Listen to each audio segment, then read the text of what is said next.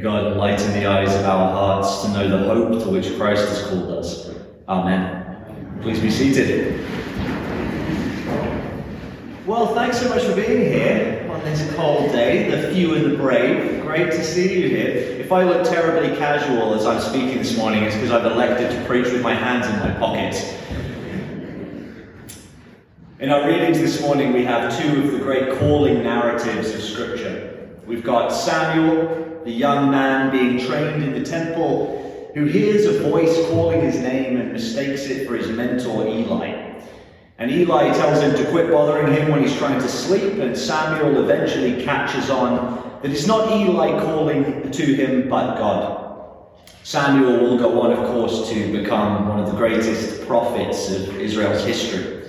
The man that the nation turns to for spiritual discernment, and more than that, who finds and anoints the first two kings of Israel. And then you've got the classic calling narrative of the Gospels. It's a familiar refrain. Jesus is ambling along the beach early in his ministry, and he spies a couple of young men, probably fishermen, and without giving them any additional direction or reading them the fine print on the bottle, he invites them to follow him. I love the two different responses to Jesus in that story. Philip ups and leaves everything behind without another word, because there's just something about Jesus that he can't resist. But Nathanael takes a little bit more convincing. For him, the call is accompanied by doubt and ambiguity. Can anything good come out of Nazareth, he asks. And Philip says, come and see for yourself. In each of these stories, we see the call of God reshaping the lives of ordinary people who go on to do extraordinary things, to live lives of profound significance and service. And it all begins with a call. I want to invite us to think about calling this morning. It's something we run into a lot in the Bible, but we don't always know what to make of it in our own stories and our own lives. Left, right, and center in Scripture, people are always being called by God to do something important, usually some task or mission, and rarely one that they actually want to do. Build a big boat and load it up with animals, Noah, because it's about to get really, really wet. Up and leave your father's country, Abraham, and I will make a great nation of you. Go to Egypt, Moses, and tell Pharaoh to let my people go. Upon close reading, it seems like being called by God isn't exactly a great privilege most of the time. It means things are going to change. And often that change means that life is going to get harder, not easier. It's an offer you might want to respectfully decline once you've read the job description. And lots of the Bible's great heroes do exactly that.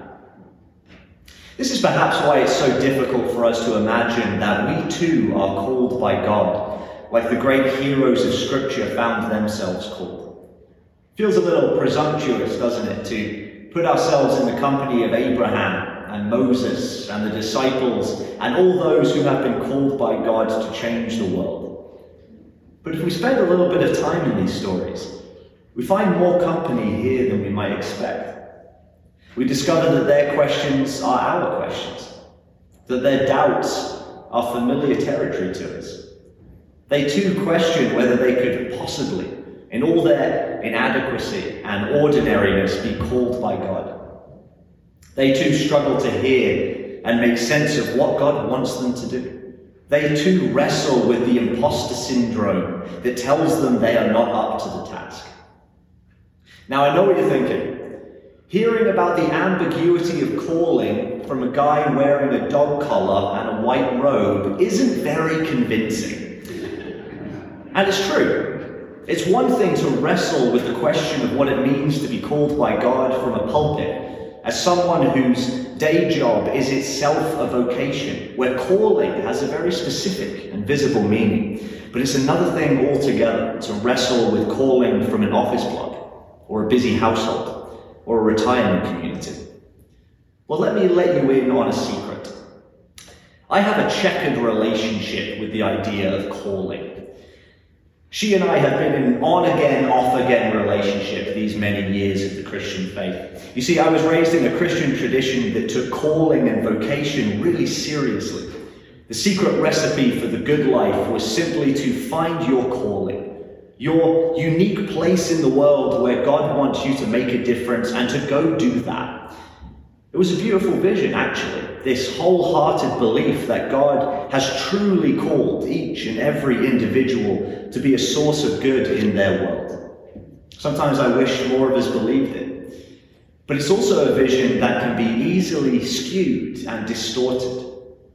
For me, what started as a passionate desire to make a difference in the world often decayed into an anxious, frantic pursuit of something that always seemed just out of reach.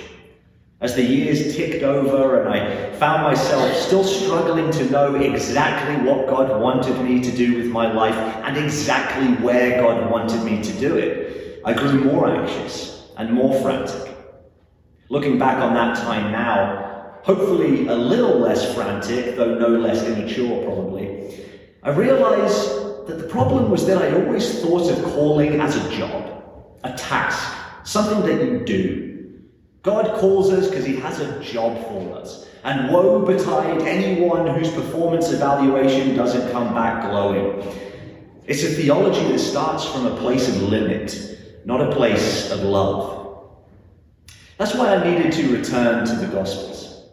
You see, a shift occurs in the blank pages between what we might know as the Old and New Testaments. In the Hebrew Bible, it's God that does all the calling. The God of Israel singles out ordinary individuals for extraordinary tasks. And usually once that task is completed, we don't hear much from that individual anymore in the story. In the New Testament, though, and nowhere more so than in the Gospels, that role shifts. Here it isn't this unfathomable, inapproachable God that does the calling out of a whirlwind and a burning bush, but it's a person, the person of Jesus. From here on out, calling comes through the ambiguous and dismissible and ignorable presence of Jesus Christ. What we find in the calling narratives of the Gospels is not Jesus the taskmaster doling out duties and punishing anybody who doesn't live up to the standard. What he extends is not a job description, but an invitation. And quite a simple one. To the sure and to the doubting, to the frantic and to the faithless, Jesus issues the same invitation. Follow me. He doesn't say where they're going, and he doesn't say what they're doing, but rather invites them to walk in the footsteps of their rabbi wherever he leads. That vision of calling as a simple pursuit of the way of Jesus gives me something to hold on to in the ambiguity. Because calling is ambiguous, isn't it? Most of us don't get the voice of God booming out of the burning bush and telling us where to go, what to do, and how to do it. For most of us, purpose and vocation are things we stumble upon along the way. Or they're things that we don't even really think of as vocation and purpose until much later, maybe. When we look back and realize that in the routine tasks that furnished our life, like raising children, building a community, going to work, learning patience, practicing virtue, in all these things we were becoming more like Christ. Which is why I find good company in these great calling narratives of Scripture. Not because I too am a great hero of faith, but because there are no such heroes in these stories either. There is just everyday people, stumbling upon significance as they find their everyday lives caught up into the redemptive purposes of God. It's people working out their call through doubt and ambiguity, through fear and anxiety. More often than not, it doesn't come in grand angelic revelations, but it's quiet, imprecise, not so much dictated from the heavens as stumbled upon and wrestled over. It isn't a blueprint for life, but an open invitation to a way of living. That is an invitation which Christ issues to us. Christ invites all who would follow him to be delivered into a life of service, and justice and growth, a more fully human life. And it's a life always lived in response, that God gets there first, beckoning all into the grace that is theirs in Christ, and our response is to follow. Because what other response could you possibly make? God calls you beloved and invites you to live as if that is actually true. What better invitation could we receive? What fuller and richer life could we live? Thanks be to God.